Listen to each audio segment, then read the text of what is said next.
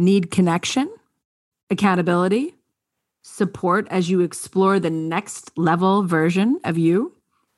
Give yourself a real gift this year, the gift of time.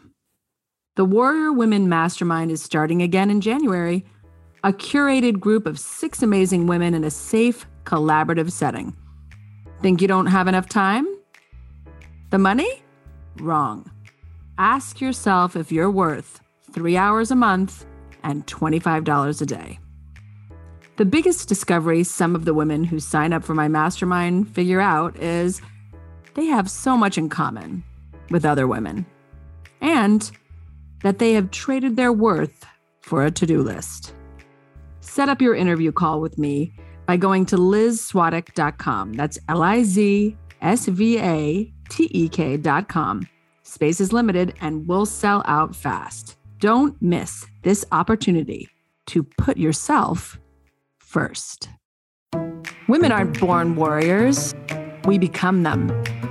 And the road to becoming a warrior is bumpy as hell. Each week, I'm interviewing women who, through tragedy and triumph, are leaping for greatness. Get ready to unleash your inner warrior. I'm Liz Swatek, and this is Conversations with Warrior Women. Hello, Warrior Women. Today's conversation brings up some timely issues as we move into the holidays. Many family dynamics are feeling the strain of the pandemic and our political landscape. One thing that could help you not take the bait of battling with your family is emotional sobriety. Emotional sobriety is being able to regulate your emotions and your mood. It's being able to deal with strong feelings without resorting to addictive, compulsive, or destructive behaviors. We're going to talk about how to do that today and how to set some boundaries with your family and friends to feel safe and happy. I mean, that's what the happy holidays should really be about, right? Happy holidays.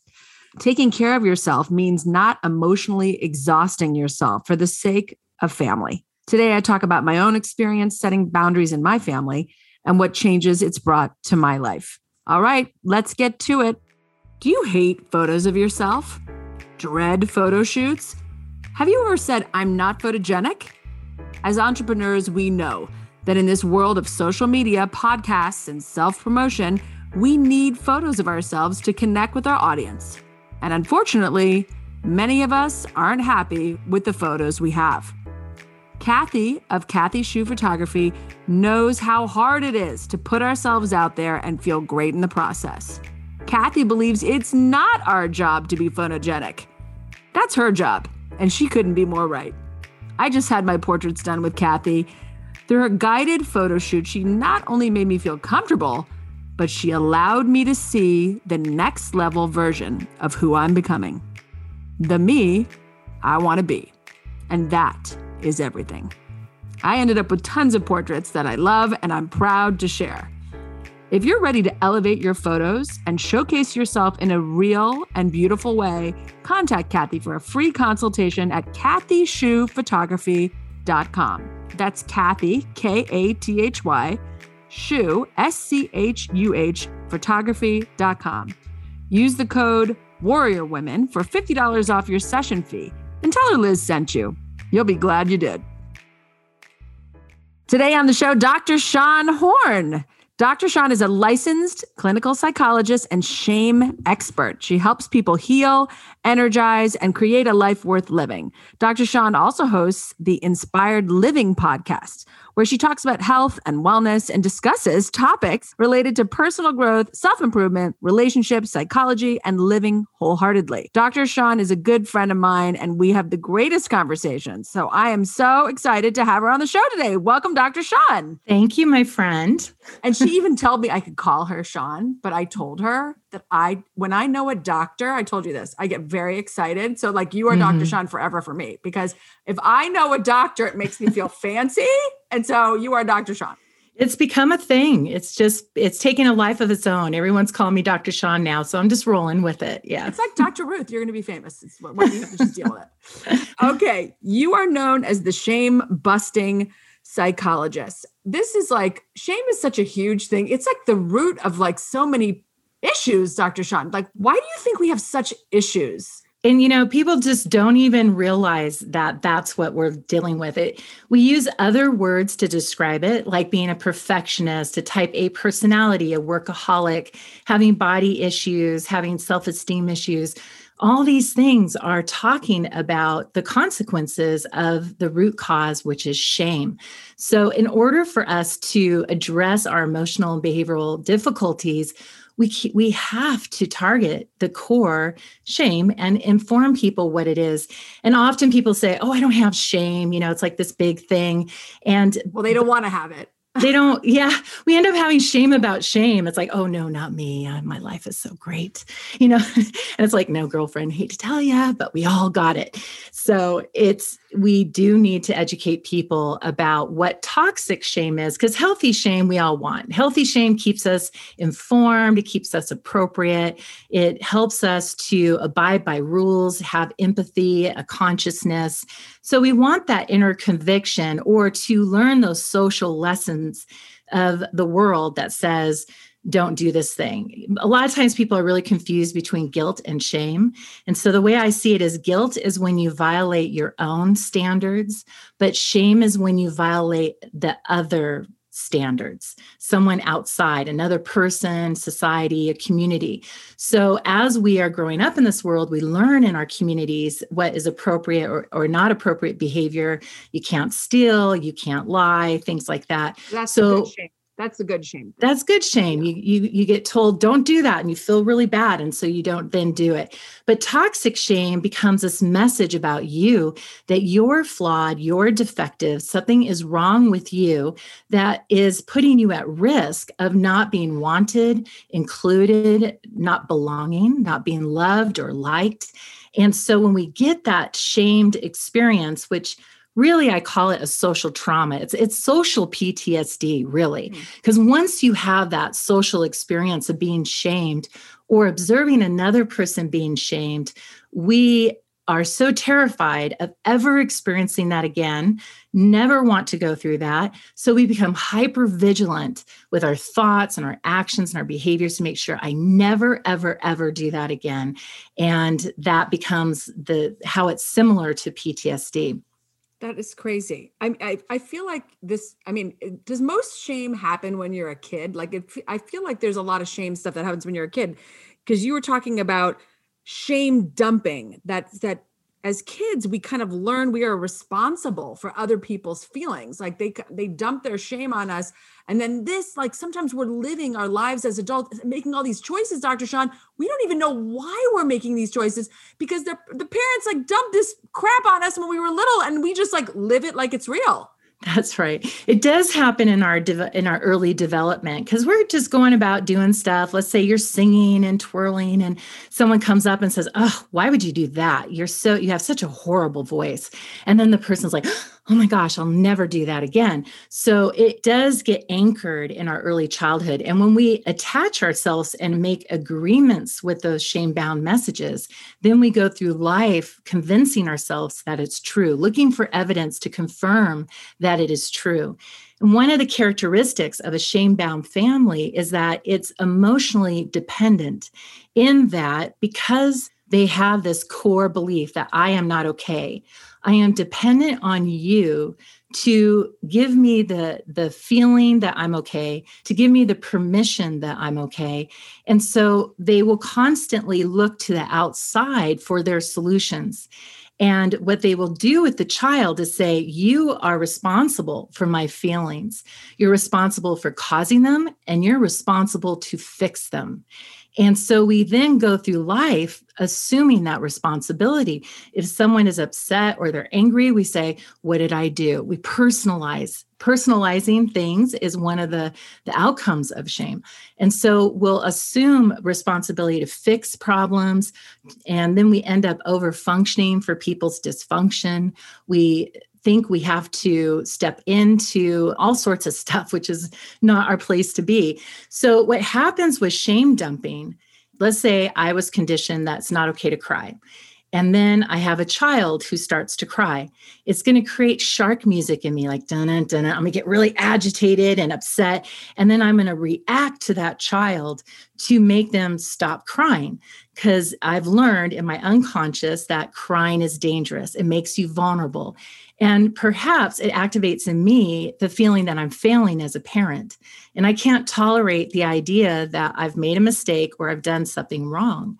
So when we have that feeling that I'm exposed, I'm vulnerable, I'm being told I did something wrong, we're motivated to do two things. We want to control our feelings and we want to protect ourselves from exposure. So I don't want you to see this in me, but I don't want to see this in me.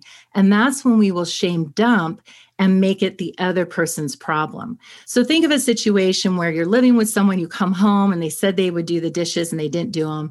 And you're frustrated and you go, hey, you didn't do the dishes. You said you would do them. And the person gets activated. They get their shark music and they turn around and shark music. Shark music is such a good analogy. Yes. The shark music. Yeah. Dun, dun, and they dun, turn dun, around. Dun, dun, dun. Yes. And they machine gun you with all of these things that you've done wrong. Like, I can't believe you're coming and talking to me about the dishes after all I have done for you. Do you know how much stuff I clean up at with you? You're such a slob around here and you're paying attention to the dishes? Seriously? And then you get into that overwhelm of everything in the kitchen sink. And then before you know it, you go, gosh, what are we even talking about? What's the problem here? Yeah. So that is shame dumping. People will shame another person to help regulate their own shame.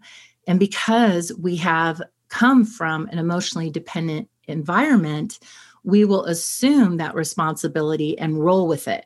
We don't have that clarity that we are not dependent on the outside. They're not dependent on me for their healing. It's an inside job. I have an example of this. My father used to get really mad when someone got hurt. Like, yes, become enraged because, like, he also would get really enraged if you like spilled your milk or like something like that. Like that would like freaking send him. But like, yes. If you got hurt, he would be really mad. And so when my kids started getting hurt, I would get mad, and my husband would be like, "You are having the craziest reaction to somebody getting hurt." And I was like, no, and even if I like got hurt, like I stubbed my toe, right? I never wanted him to give me any sympathy or empathy. I'd be like, no, I just like, he's like, what do you want me to do? I'm like, we need to be mad at the counter. Like, like, stupid counter. I'm going to move that. Like, right. Now it's become a joke, of course, in my family, but I'm telling you, I had this whole thing because I grew up that way. My father really, he was afraid, obviously, that one of us was really hurt. He couldn't handle it. So the way he was handling it was just become enraged. And then here I am, didn't even know why, but it's like a natural reaction I have. Like literally when my kids come to me and say they hurt themselves, I'm like mad. Yes, that is so typical and common for shame-bound family. We call them shame-bound family systems, which means they just have these rules that are common in shame-bound families, which is don't feel, don't think, don't disagree, don't remember the bad things, only remember the good things. There's a whole list of them. But in that family unit, they will get upset with typical human reactions. So they get mad at you if you're sick, if you are throwing up, if you can't sleep, if you are tired, if you are spilling things. I mean, these are normal human things. And that's why one of the solutions to healing shame is to normalize the human experience. And I find that so much of my work with clients is helping them normalize, like, it's normal to feel sad in this circumstance. It's normal to feel that you can't do it all with all of these variables. And they just don't know it. They don't know. They have this belief that people are out there doing better, managing better, being more efficient, having better coping skills. And it really is a delusion, because the truth is that we all struggle at any given time with either finances, relationships, or health. There's no exception to that. Some people are better at masking it and covering it than others, but we all do struggle. And we just don't have that information. So a lot of people, and we've talked about this, you and I love to talk about all this stuff, but we've talked about boundaries. I'm a big believer in the boundaries, especially because I think for so many years I didn't have them. hello. Yes. And now I've got really strong ones, and now I've got these strong ones, and now I'm like really strong about it because I've learned that it's like the key to one of my keys to just even being happy in life is having these boundaries.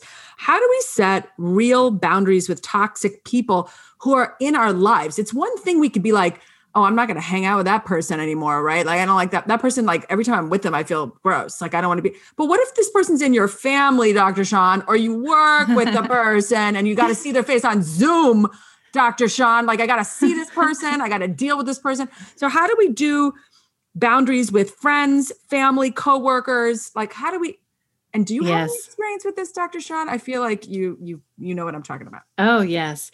Well, okay. So boundaries is really tricky. There's a lot of confusion about boundaries. So one of them is the most important thing is to look at your intention with that boundary. If your intention is to affect their behavior, that I'm going to set this boundary so that I can motivate them, or I can put a desire in them. Like if I say, I will not live with you if you do this thing, with the hope that then they won't do that thing so that they'll want to live with me, that's a dysfunctional boundary because you're still managing the other person. If you are setting the boundary with the intention of honoring your nudges, your intuition, your inner wisdom, you are being the best steward of your own life. You're being your best inner parent, inner adult, and you're saying this is not healthy, or in arts, it's not safe. So I'm then going to set a boundary. If you do A, you cannot live with me. If you do B, then you can live with me. If it's coming from the intention of taking responsibility for managing your life, that is healthy. So in comes with this circumstance, emotional dependence. Because when we are dependent, we are managing other people because we're assuming responsibility. We believe that we can change them, influence them, get them to do what they need to do. And number one rule, do not do another person's recovery. It's not your job. All of our recovery journeys are an inside job, and the only one that can do it is ourselves. So we can't try to control someone else. Like, oh, I'm going to say this. If I say, like, for example, if I want to get my husband to stop smoking or like my boyfriend to stop smoking, I'll be like, well, I'm not going to live with you unless you can stop. I don't live with smokers, but your true intent is to get them to stop so you can live with them. Right. So that's not a good boundary.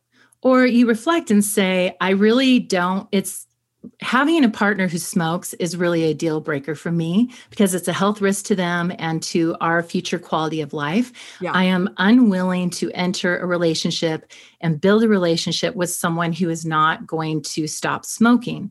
So then I'm going to have to inform that person, hey, I really care about you. I really care about the smoking. And that just is not something I'm willing to journey with. So are you willing to work on stopping that? Or is that something that's just going to be part of your life? Now, our hope is that they say, yeah, I'm going to stop, but they may not. And if that's the case, we're going to have to take that hard action and let them go. And that's what often we don't want to do. We're like hoping, right, please make the choice I want you to make. And that's where make that choice I want you to make, please. Yes. Yeah. And that's where we get that hidden control. We're trying to control other people to make our world be how we want it to be. Mm-hmm. And we must meet life on life's terms. We cannot approach life trying to make it fit how we want it to be. Because when we do, we're going to suffer. We have to be very clear about what we can control and what we cannot control. We cannot control what people think, how they feel, what actions they take. The only one I can is myself. So we have to do a mantra in our mind, like I am not responsible for how people feel or for how people behave. I can affect it, but I am not responsible for it. I can attend to it, but there's so many pieces involved. That's right. It's not my thing. What if you're living with someone, Dr. Sean, because right now a lot of people are in like extreme anxiety, right? Like it's almost like we've gotten to a little bit of a point of more calm, but some people are still playing the record of last year. So they're still in a panic. They're still freaking out, even though things are kind of leveling off in some ways and improving in some ways. They still kind of have like the PTSD of like when the pandemic first started, which we were all terrified and we didn't know what it really meant. And, we'd never gone through something like that before. What if you're living with somebody your husband or wife or a child, well, child differently, I guess, the husband or wife who is in this constant state of anxiety, and you're over here feeling pretty good. You feel like you've moved on a little bit. Maybe you've pivoted your business really well. You're kind of proud of yourself. Maybe you feel like you've even learned some great lessons in 2020 and 21. And here's this other person who's almost under the bed with their doom and their doomsday. And what do you do, Dr. G? You're not going to divorce them. Like, what are you going to do with these people? You radically accept them and you love them right where they're at. And you continue to do you and not let your emotional state be dependent on theirs. When we're emotionally dependent, we say, well, you need to stop being anxious so I can be in this happy, bubbly place, right? That is us engaging and trying to change that versus, honey, I see you're really suffering. I'm so sorry. How can I help you? And you love them. Do you want a hug? What can I do? You might encourage them to see a doctor or say, maybe seeing a doctor would be helpful. You can point them to resources and you can be a comforter, but you have to be really clear that you need to let them do their part. And that's where there's a new concept that I'm loving right now. It's not new out there in the world because it's been around forever, but it's new to me. It's this concept of emotional sobriety. And the idea with emotional sobriety is that I'm practicing not letting my inside emotional state be dependent on outside circumstances or outside people. I'm practicing doing what I can to tap into my own inner peace. And in order to do that, we have to get rooted into who we are. And we just have to claim, I am worthy, I belong, I am lovable, I'm likable, period. And I cannot look to others. I cannot give them the job of telling me that, because if I do, I'm making them too important. And when I make them too important to define my being, my identity, and my emotions, then that comes with expectations and hidden rules. That I have the expectation that they will comfort me when they're anxious. And I have the hidden rule that they must do that when I'm anxious. And when we are engaging in that, we cannot love the other person. So they are fulfilling a requirement of ours, and it doesn't work. So we have to let go of those expectations and really let those hidden rules expose themselves. So when you go into different situations and someone feels toxic and someone offends you, and we want to say, okay, what was that it brought up for me? It might bring up that some controlling behavior that I have, some area that I'm not rooted in. A time I might say no to, or I might say yes to my no's. So it might encourage me to really honor my truth. And then we take the proper action. So that brings us to that boundary area, is that we want to practice emotional sobriety. And just because someone is activating you, triggering you, removing them may not be the solution. That's coming from emotional dependent mindset that you are causing me to feel. So I must remove you so I don't feel. Versus when we're emotionally sober, we practice bringing our best self into all circumstances, and we can be present.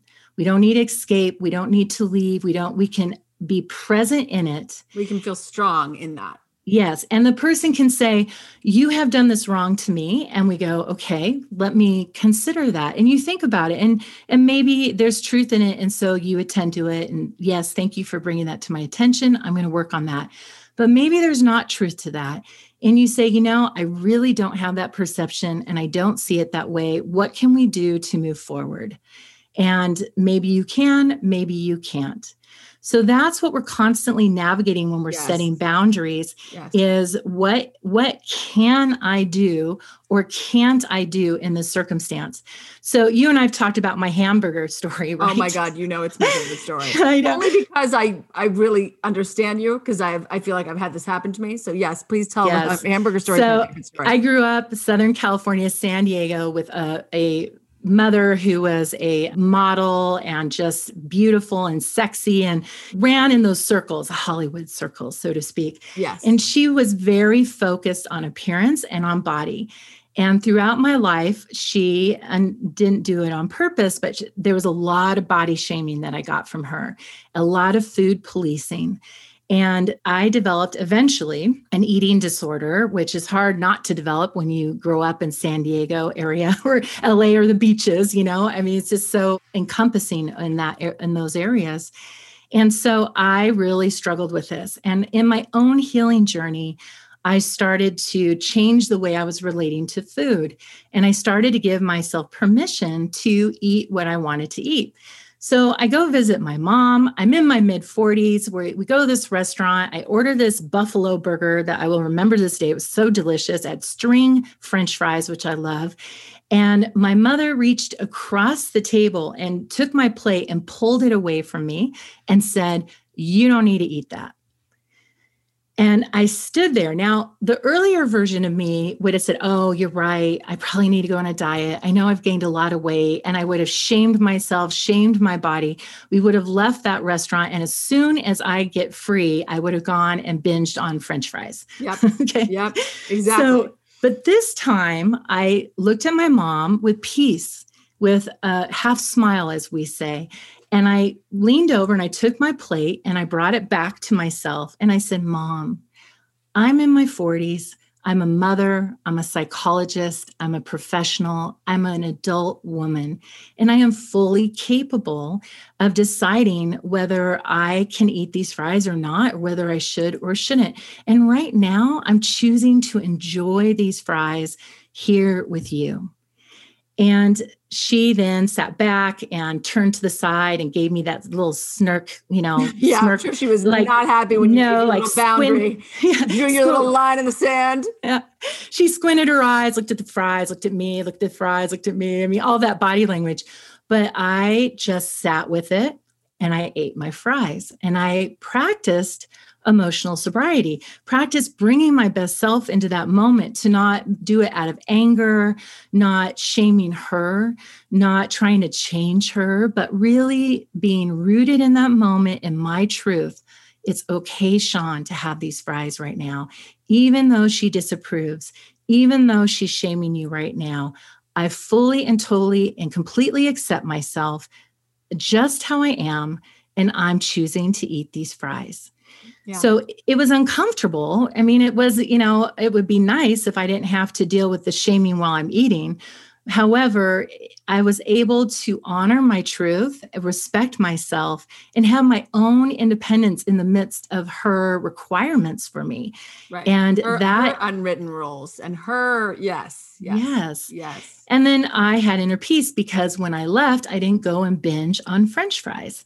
Right. And I didn't feel compelled to eat more. And I didn't do some weird diet thing to lose that whatever because I ate those fries, that kind of thing. Right. You kind of had your coping strategy that was not a negative coping strategy, and a positive coping strategy, which is you kind of took your power back. You said, "No, actually, I'm going to eat these fries." And then you didn't have to do all the dark coping strategies that we do sometimes when we feel like we are shamed and we start reacting like, "I'm going to eat 6 more hamburgers now, jerk," when they're gone, yes, like you're just sort of so mad, I'm about 3 days strong. This is what I know. We all have our limitation. So like you said, what do you do with family? You can't change them. You have to be with them, or you're choosing to be with them because of the bigger objective. Like, let's say you want to keep your family together and that's what's most important to you. So then you tolerate this person, or you want to be in your future and not have any regrets. And you just think that this is wise and best. So you do your best in that circumstance. We all have our limits. And I have 3 days. So I go in day 1, I'm on fire, I'm strong. Day 2, I start to get a little worn out. Day 3, I'm hanging on by a shoestring, right? And then I need to tap out. So it's okay to know what those limits are. And to know you only have a 3-day limit of these type of people that you're around, and you don't have to do more. You don't have to be like, "Sure, I'll go on that week vacation with you," person that drives me nuts. That's right. And take breaks and just do what you need to do. Think about if you had a child and you're going on a vacation, that child needs naps. They need to go to bed at a certain time, eat at a certain time. That's how we are a good inner parent to ourselves, is we anticipate our needs and we accommodate for them. When we went out with our kids, we packed up that mama bag with food and toys and blankets and extra jackets and all that kind of stuff. We want to do the same thing for ourselves, going, okay, I'm going on this trip. I really enjoy these people, but I know that certain players will be a little taxing to me. So what is my proactive plan on how I'm going to be prepared for that, what I'm going to do in those circumstances? Yeah. So perhaps you take a call, perhaps you have to go to the restroom, perhaps you have to do some tools, use some tools and skills to regulate your nervous system, to calm it down, to ground yourself. We have to have daily practices to help us ground and get rooted into who we are and this place in life, so that we don't get carried away, because it can easily blindside us. Oh my God, yes. Oh my God, yes. Well, I recently set a major boundary with my sister, opting not to talk to her or see each other anymore. I now have met a lot of people who've had to do this. And I want to know from you, we've talked a little bit about it. At what point is that the right choice? I mean, again, I did not choose that to try to get my sister to do anything or act a certain way. I just knew that after 40 something years of us trying to make it work, it really just doesn't work. And I really needed to move on from that and to give up my shame that I felt for not being able to get it to work out. I love women, Dr. Sean. I love women. I'm a warrior woman. I have all my girl tribes more than me, Broad Network. I love women. So it was very hard for me to get to that point, and without like shaming myself for it, but it really has been right for me. So how do you know when it is time to say, I'm not going to be around this person? Yeah, I think it's helpful to have a third party that you can bounce the circumstance off, because the self cannot reveal the self to the self. The self cannot reveal the self to the self. So we might have things that we're doing or thinking that is making us feel that we can't tolerate that person, or where we're not, where we're getting into that emotional dependence and things. So sometimes we have to take some inventory and see what part of this is mine, what part of this is hers. What am I doing that is contributing to this? Like, have I been tolerating intolerable things too long? And it got me to the point where now I'm out. That's what happens when we tolerate, then we either explode like a volcano or we abandon the relationship. So if that's the circumstance, then we need to practice really nipping stuff in the bud, asserting ourselves right then and there. And that person will give us an opportunity to practice that, so to speak. What I say to my clients is that when every circumstance is so different and so complicated. So let's say they describe something to me where they have someone who's emotionally abusive in their relationship. And emotional abuse is like physical abuse. It's not okay. So you want to first attend to that relationship by saying, I am not okay with these things. I need this to change. I just don't give people permission to treat me like this. So you can either do this and it will get better, or if not, then I'm going to have to take the next step. And if you cannot improve that circumstance, if they're not responding, they're not being good kids on the playground, so to speak, then you take yourself off the playground. And you then know in yourself, like, I did my due diligence. I kind of cleaned up what part was mine. I attended to the relationship the best of my ability, and it just is what it is. And then you radically accept that without judgment, not making you bad, not making them bad. You hold self-compassion and compassion for all. Because really, once we know the story, everything makes sense. It really does. And so when you know their story and how they're thinking and their chemistry and just all the variables, you can hold compassion for that person. And you just take your time that you need to take and gather the lesson that you need to have, and then just let it be okay. It's not preferred. And it's not what you desire and want. You want to have a healthy relationship, but you are taking the most effective action within those circumstances. And if it's not clear, you want to find other emotionally sober people that can help you have an emotionally sober approach to that. One of the things I learned in my own journey when my daughter experienced trauma 4 years ago. And so 4 years ago, after going through that, I ended up going back into therapy and just getting support. Because I always say, you can't see the painting when you're inside the painting. And it's just really true. Even though I'm a doctor, whatever, I need my village. I need my helpers. I am human. And often people say, well, you're a therapist. You know what to do. Yeah, for you. I'm on the outside, right? Yeah. So it's really easy for me to be objective. But when you're in the inside, your mind just gets completely, enmeshed with the situation. It's very, very challenging. And yes, we have skills and stuff. But at this time, I needed support. And so when I went and got that support, I learned that I was codependent, and I learned a new way of codependency than an old way. The old way is I thought, oh, you're an enabler for an alcoholic, something like this. But really how the new understanding is that a codependent person is emotionally dependent, and they're trying to control the external circumstances or people so that their internal world will be okay. So you are freaking out, which freaks me out. So I need to help you not freak out so I don't have to freak out. That's emotional dependence. That's codependency. And so when I learned that, I had to make a mindset shift to really be clear about this other approach of the emotional sobriety approach to it. And when I was learning that, I realized, oh my gosh, every friend of mine, every psychologist I know, every mental health person I know, even some of the therapeutic models that I have studied all come from a codependent mindset. They're all teaching, like when you go to therapy and you do couples therapy, well, if they will validate you, you will feel better. You say to the person, you need to do this for them, and then they will feel better. So it's always a solution that somehow the other person needs to follow a recipe or do it different or be better, and then your world will be better. And we're missing the mark there. We need to take that responsibility and inform people, teach them. This is what makes my soul thrive. This is what fuels me. This is what feels loving. I would love it if you do these things. And if they don't, then we radically accept them right where they're at.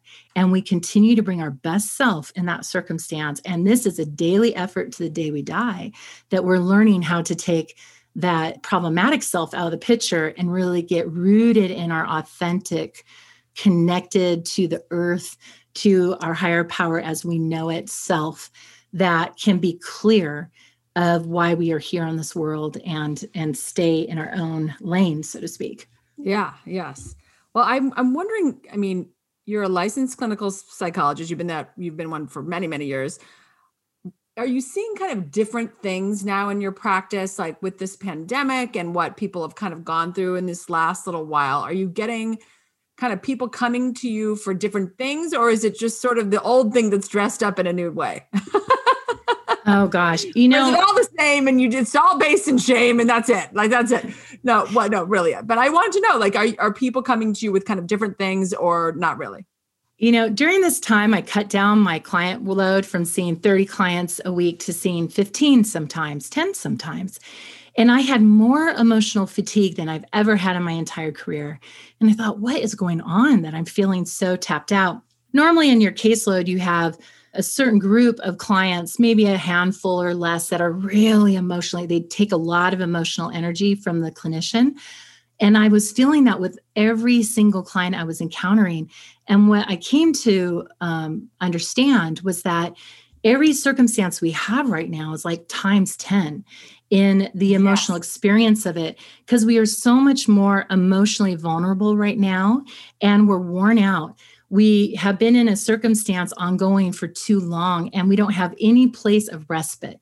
Normally, when you're in a challenge, you can go for your walks. When they closed the beaches. Oh, no. That was wild. Like, please. I talked to someone in Canada and she said, they won't let us go out of our houses, Dr. Shawn. Like, they won't let you go on your own porch. Yes. I was like, oh my God, like that is just too much. Like that's mentally just going to wipe us out. Like we cannot have that. We don't have any of the typical coping skills. Get out in nature, go for a walk, go see your friends, go see a movie, do some shopping therapy, go to a restaurant. The things we do to enrich our lives, those were not available, and it made us have to be at home. And a lot of times the things at home that are hard were unescapable. And the other complicating factors that a lot of people aren't mindful of is that we have a neurological response to all this too that's outside of our control. Like if you hit my knee my leg is going to fly up, right? And we have the same thing neurologically, that if we are not given what our brain needs, our brain will have a certain reaction. And this is what my TEDx talk is on, is the neuroscience of shame. That what I've discovered is that when you are on a computer and you're communicating digitally, either on the phone or text or on a screen, our brain is not given what it requires to know that it's safe. It doesn't have the neuroception requirements for social engagement. And we have certain information our brain seeks to know that I'm okay. And that includes I'm smelling you, I'm feeling you, I'm in sync with you. We're in the same time, we have eye contact, I can see your eyes moving, I can just all sorts of things that we're sensing on an unconscious level. And when we do that, we go, oh, everything's okay. We don't have that because we can't be face to face. So by nature, our brain is already at a threatened state. It activates its fight and flight, and we are getting no respite from that fight and flight. So we're staying in this persistent yellow light, red light of life saying, I'm not okay, I'm threatened. And then we're constantly being bombarded with the media. If we know if it bleeds, it leads.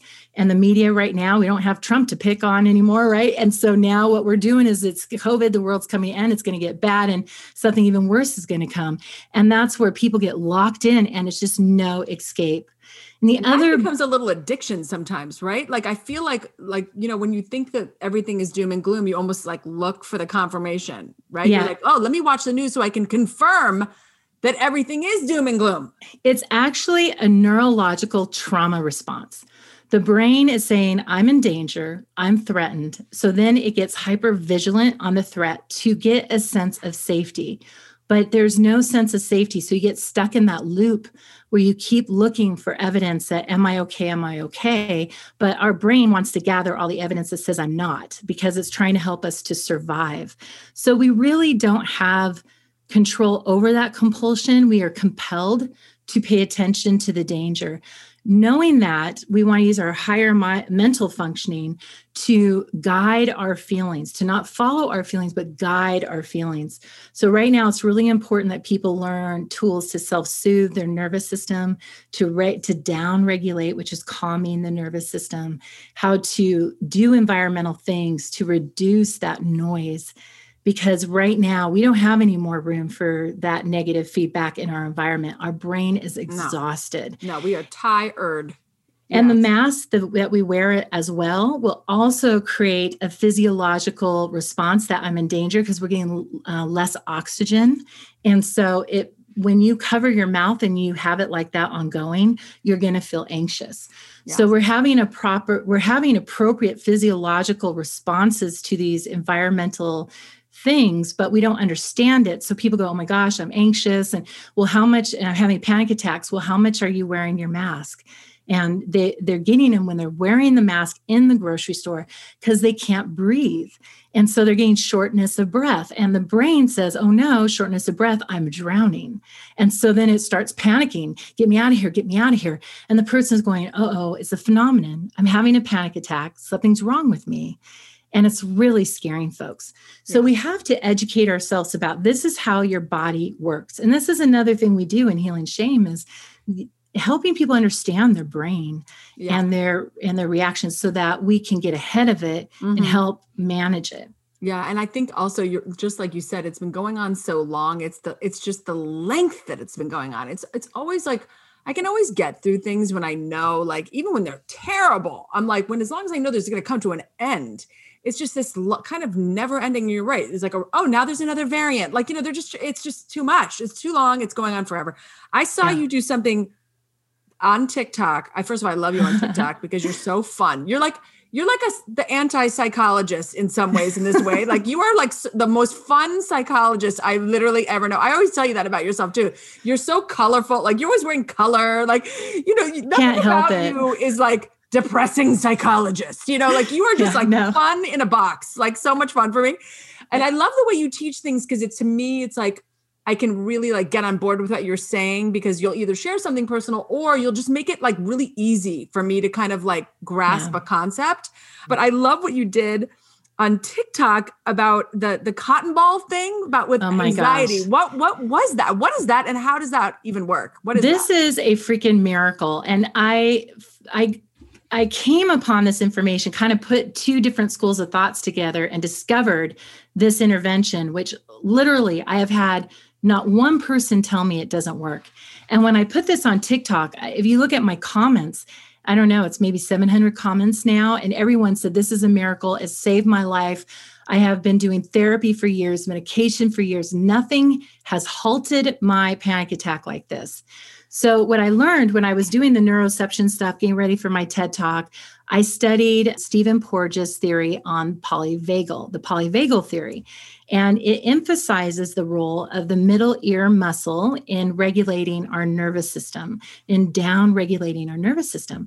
And they say when we're under too much stress or trauma, that muscle gets jarred, like your eyes squinting. And when it does that, you can't down regulate yourself because it's kind of stuck. So it's paying attention to all the threatening information, the dangerous sounds, and it just is. And so I had learned that. And then I was on TikTok and I saw this little naturopathic Chinese medicine woman who said, if you want to get rid of your menstrual cramps, take a cotton ball and alcohol and put it in ear. And she says, the reason it works is it numbs your cranial nerve that signals pain. And so she started describing what I had just learned from the polyvagal theory. And I thought, oh my goodness, if that works there, then it probably would work to downregulate the nervous system as well. So my daughter, after the trauma and stuff, really struggled with panic attacks and things. And I have been unable to help her with that, with all the tools I had. And so I told her, I said, let's try this. And it immediately stopped her panic attack. So you're taking cotton balls and you're putting rubbing alcohol on them? What are you putting on them? 70% rubbing alcohol. Okay. And you just kind of like as if you're taking off your nail polish and you put just a little bit of it on the cotton ball. Yeah. And then you place the cotton balls in the ear, not in, like you're not shoving it into your ear, but you're putting it in the opening to where your ear will hold the cotton ball itself, than your fingers. And you set them in there for 1 to 4 minutes and you immediately feel relaxed. It will stop a panic attack. Weird. I'm going to try this. Yeah. Well, I found people were responding saying in the South, a lot of the mothers down there do this to help their children fall asleep at night. It actually helps you to relax and to go to sleep. If you have racing thoughts, you can use this like a meditation to calm your nervous system. Because what it does is it gets that squinted ear muscle to down regulate. And I do it too, like before speaking and things. It literally will make your face not look stressed. You'll have more of that relaxed, rested appearance on your face. And so it helps with sleep. It just helps with, I just think it's a good thing to do, like yoga and do this to calm and relax. Yeah. So I've had people tell me how much it's helped their family. And I've even had some folks that I work with who would call me and say, I'm in this really difficult situation. I need to call my psychiatrist. I'm going to take Seroquel. I'm going to up something. And they're bringing on pretty heavy duty meds to deal with this circumstance. And I say, just try this. How can people work with you? What kinds of things are you doing so people can kind of get to know you better or dip their toe in the pool with you? Yes. Thank you. Yeah. That's why I stepped out into all these platforms, because I found that so many people wanted to learn more, but I couldn't see every single person. So I thought, well, I will bring the wisdom of the therapy room to the general public. And so it's available to all. And so I make it available on my YouTube channel, which is at Dr. Sean Horn, on my podcast, Inspired Living, on my Instagram page, and which I'm mostly on. And then I'm creating e-courses right now and on healing shame, healing trauma, and being emotionally sober, which I'm really focused on not just the why, but the how. I feel that that's the missing piece out there, is that we all are getting the why. This is why it's happening for you. Yes. But they go, okay, then what? Now what do I do? How do I change that? What are the actual steps? Like you say, okay, be emotionally sober. What does that look like? And what how actual do I do steps? It? Yeah. What do I do? Yeah. Like, how do you meditate? Do you meditate? Do you go for walks? Do you do some little trick with your thoughts? Like, what do you do? So I'm spelling out those specific steps. So people who want to learn those things, I encourage them to come to my website and sign up on Let's Stay Connected, sign up on my email list so that when the courses start rolling out, they can decide which one that they want to take. And they can take small courses or they can take a big one where it's all combined together. So we're creating kind of like an a la carte and combined packages. I love that. So if they sign up there, then they'll get that information and they can join us in being shame buster warriors out there and changing this. Yes. And I'll put all this stuff in the show notes so everybody can get these links. And I will say that that's why I love you, because I've been to therapists, over the course of my life, I go to therapists and psychologists and talk to them about things. I always felt like, okay, but what do I do? Yeah, I know. We figured it out. We know why it's happening. I get it. Now what do I do? And you provide the now, what do I do? And that is why I love you, Dr. Shawn. Thank you. I know. Okay. And a lot of people then will turn to coaches and go, well, I need to get a coach because a coach says, we tell you the action plan. Yeah. But what they are missing is the science, the neuroscience, understanding how the brain works, how the body works. Like, are there other conditions going on that you need to look at? You need to go to the doctor and have your thyroid looked at and see if you're deficient in vitamin D and just certain medical things that need to be assessed. Yep. And so I did have that experience where people would come and say, I learned more in this one session than I have in 15 years of therapy. I thought, what are they doing out there? Like, why aren't they teaching people? Yeah. So we do need to be taught a new way of approaching things. And then we need to practice. Yeah. And eventually we will master it. I love it. Okay. We've reached the speed round, Dr. Shawn. It's party time. Okay. Party time. Cocktail of choice. Margarita. I love it. Any special one? I like it just on the rocks, no salt. Oh, okay. Yeah. What is a mantra or quote you live by? My gift to this world is love. How you respond to it is your own journey. Oh, I like that. That's really beautiful. What makes you feel unstoppable? God, my higher power. My higher power, God. Yes, yes. I love that. Who do you admire? My daughter. Yes. Well, especially if she's going through all that trauma and she's been a warrior. She just got a 4.0. She has been a warrior in college. And a 4.0, let me tell you, that's like a 9.0 to me. Yeah, I know. In college, and she goes to school while doing her own journey and dealing with the anxiety and all those things. And she's just kicking butt. I really respect her and admire her. She is my hero. I love that, Dr. Shawn. What are you most proud of? My children, my family. And I'm proud that I have broken the shame-bound message I received as a child by being mistakenly placed in special ed and being told that I was dumb and that I had significant cognitive delays, that going from that lie to actually getting my doctorate and breaking from that and really discovering what could be possible and stepping into it. We need to do a whole other thing on that. We need to do a whole other thing because we went to this great retreat together and you are a 6 foot tall person. 6'1". 6'1", and you talked about trying to make yourself small. Yeah. And we had to die laughing because we were like, how are you going to play it small, Dr. Shawn? You are 6'1". Yeah. Naturally, God did not make you to be like in the corner. Yeah. I'm like the giant. What do you want to share? I'm like the giant unicorn hiding behind a little small stick saying, you can't see me, can you? Yeah. So I love when you were sharing that. I loved it. We need to do we'll have to do a whole other one about that. Yeah. You know what? We will. And we'll incorporate some kid stuff into it. I'm thinking about that. I can be your resident doc that comes on. Yes. Oh God. Yes. What is exciting you the most right now? This concept of emotional sobriety. I didn't know. I've been talking about it, but I didn't know that it was a thing. And so I've kind of been getting into that literature actually to help my course on healing shame. And so I'm really, really energized by that right now. And I'm very excited about my upcoming TEDx.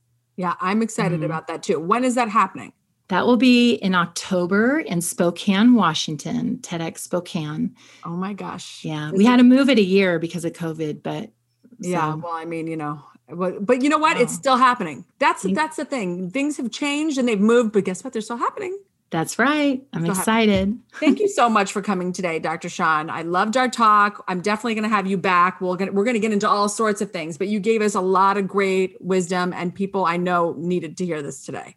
Oh, thank you so much. All right. Thank you, everyone, for joining me. Remember to subscribe on iTunes, Google Play, or Spotify. And if you enjoyed the show, please leave us a review. This is the Conversations with Warrior Women podcast with me, Liz Swadek. Remember, every woman has a story. You just need to ask her. Bye.